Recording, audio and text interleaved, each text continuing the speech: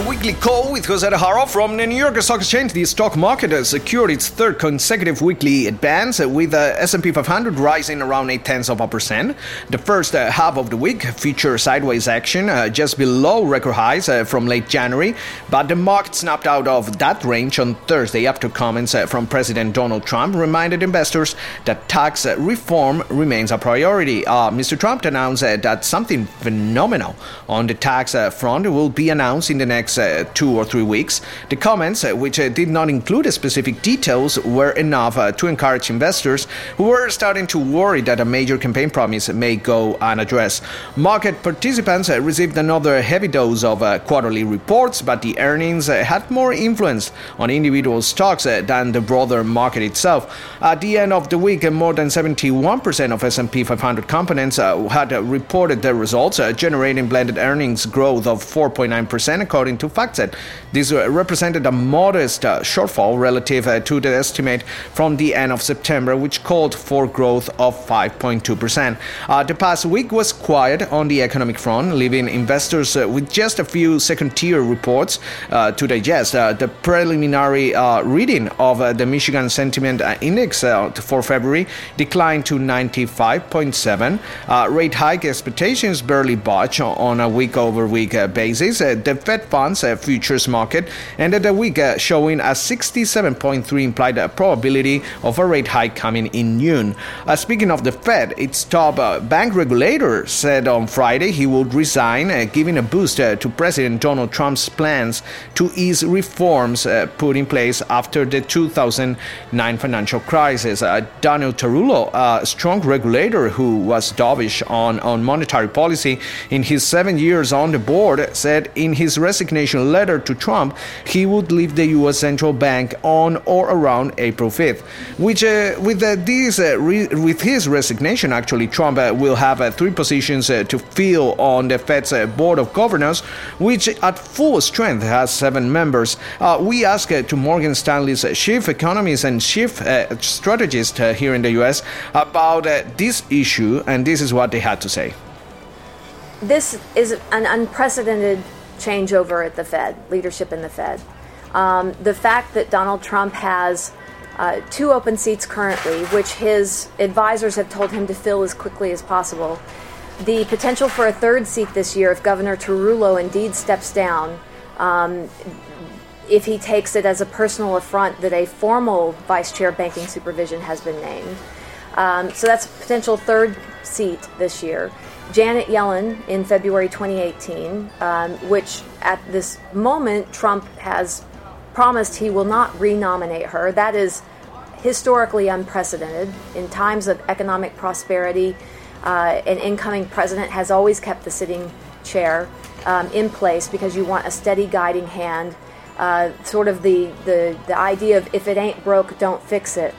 But he has been pretty clear he's not going to renominate her, so that is a change in leadership. And Stan Fisher, the vice chair, in the summer, I believe June of 2018. So potentially 5 spots. So he can change the entire face of the Fed. Now, one can presume, and I think Adam said this at the beginning, that it's very easy to presume that he will put conservatives in those seats. When I think about the path of rates, though, and whether it's political or not, I think it's all about the business cycle. About the data. And the business cycle dictates the path of rates. Yeah. I am not convinced that someone that comes into the seat as new Fed chair in February 2018 is just going to turn face and just ratchet rates higher simply because that's what they believe, right? They'll take a look at the data, they'll take a look at economic and financial conditions and make a decision, and we're already going to be further along a tightening path by the time that happens. To me, the big difference in change in Fed leadership will be around the balance sheet, because it is subject to ideology, and there are various possibilities for those positions on the board. All the list of names we've looked through that are possibilities, and many of them have very different ideologies on what the appropriate size of the balance sheet is. So right now, the Fed has a very explicit plan of attack, their exit strategy, listed right on the first page of their website that says, when we exit this large balance sheet, here's the order of operations.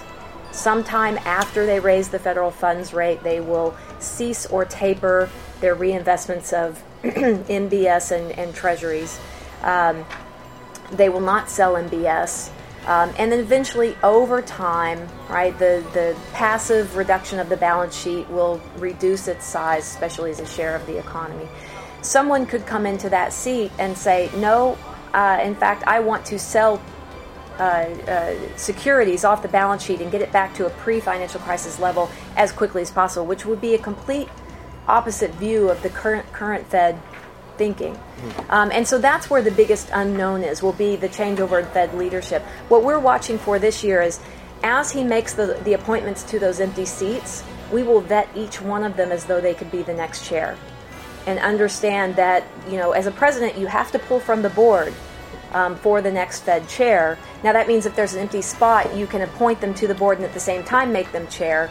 But a prudent approach would be to assume any one of those new people appointed could be the next chair, and you want to know right away, have they ever been quoted talking about the Fed's balance sheet? Have they had monetary policy experience? What are some of their, can we dig up any quotes, who knows them? What have they said, and try to gauge that stance. I think that's where investors will be focused, on what it means to the balance sheet, not the path of rates. And then you saw, as you got to the end of the second QE, there was diminishing kind of efficacy to the Fed balance sheet expansion. And I'd say now you're at the point where I don't really think your average person investor knows or cares how big the Fed balance sheet is. They might care if you get a balance sheet zero person in charge of the Fed and they start, but I think right now people say, hey, look, if it's 4 trillion or 5 trillion, like, what do I care? Right? So I'm just saying, trading mentality-wise, you're not really thinking about it, because again, in the last 5 years, it was totally unhelpful to think about the size of the Fed balance sheet and get all bared up about the size of it, right? So my view is inflation is a lot better problem than deflation, and I have a lot of conviction that if we get a lot of inflation, they'll be able to control it much more easily.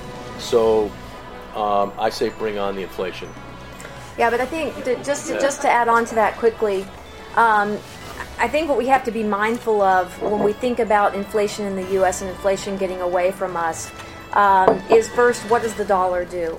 Right. Because the trade-weighted dollar, as that rises, it depresses inflation in the U.S. So if there are trade policies that put upward pressure on the dollar, if upward pressure continues on the dollar simply because the Fed continues to raise rates and fiscal stimulus is hitting the economy and we're looking that much better than our counterparts in the global economy, that's all upward pressure on the dollar, and that is expressed in lower or hurts earnings. Depressing effect on inflation. So think of it as a constant counterbalance to running a higher pressure domestic economy, because you've got an already tight labor market and you're pushing the unemployment rate even lower, wages rising even more, so you get more domestic upward pressure from the domestic economy on inflation, but you've got this constant counterweight of the dollar on the other side of it. So we expect higher inflation, core inflation, to rise, but it's very difficult to get runaway inflation in that scenario. And as you know, in the U.S., we just focus on core inflation here to get away from energy effects.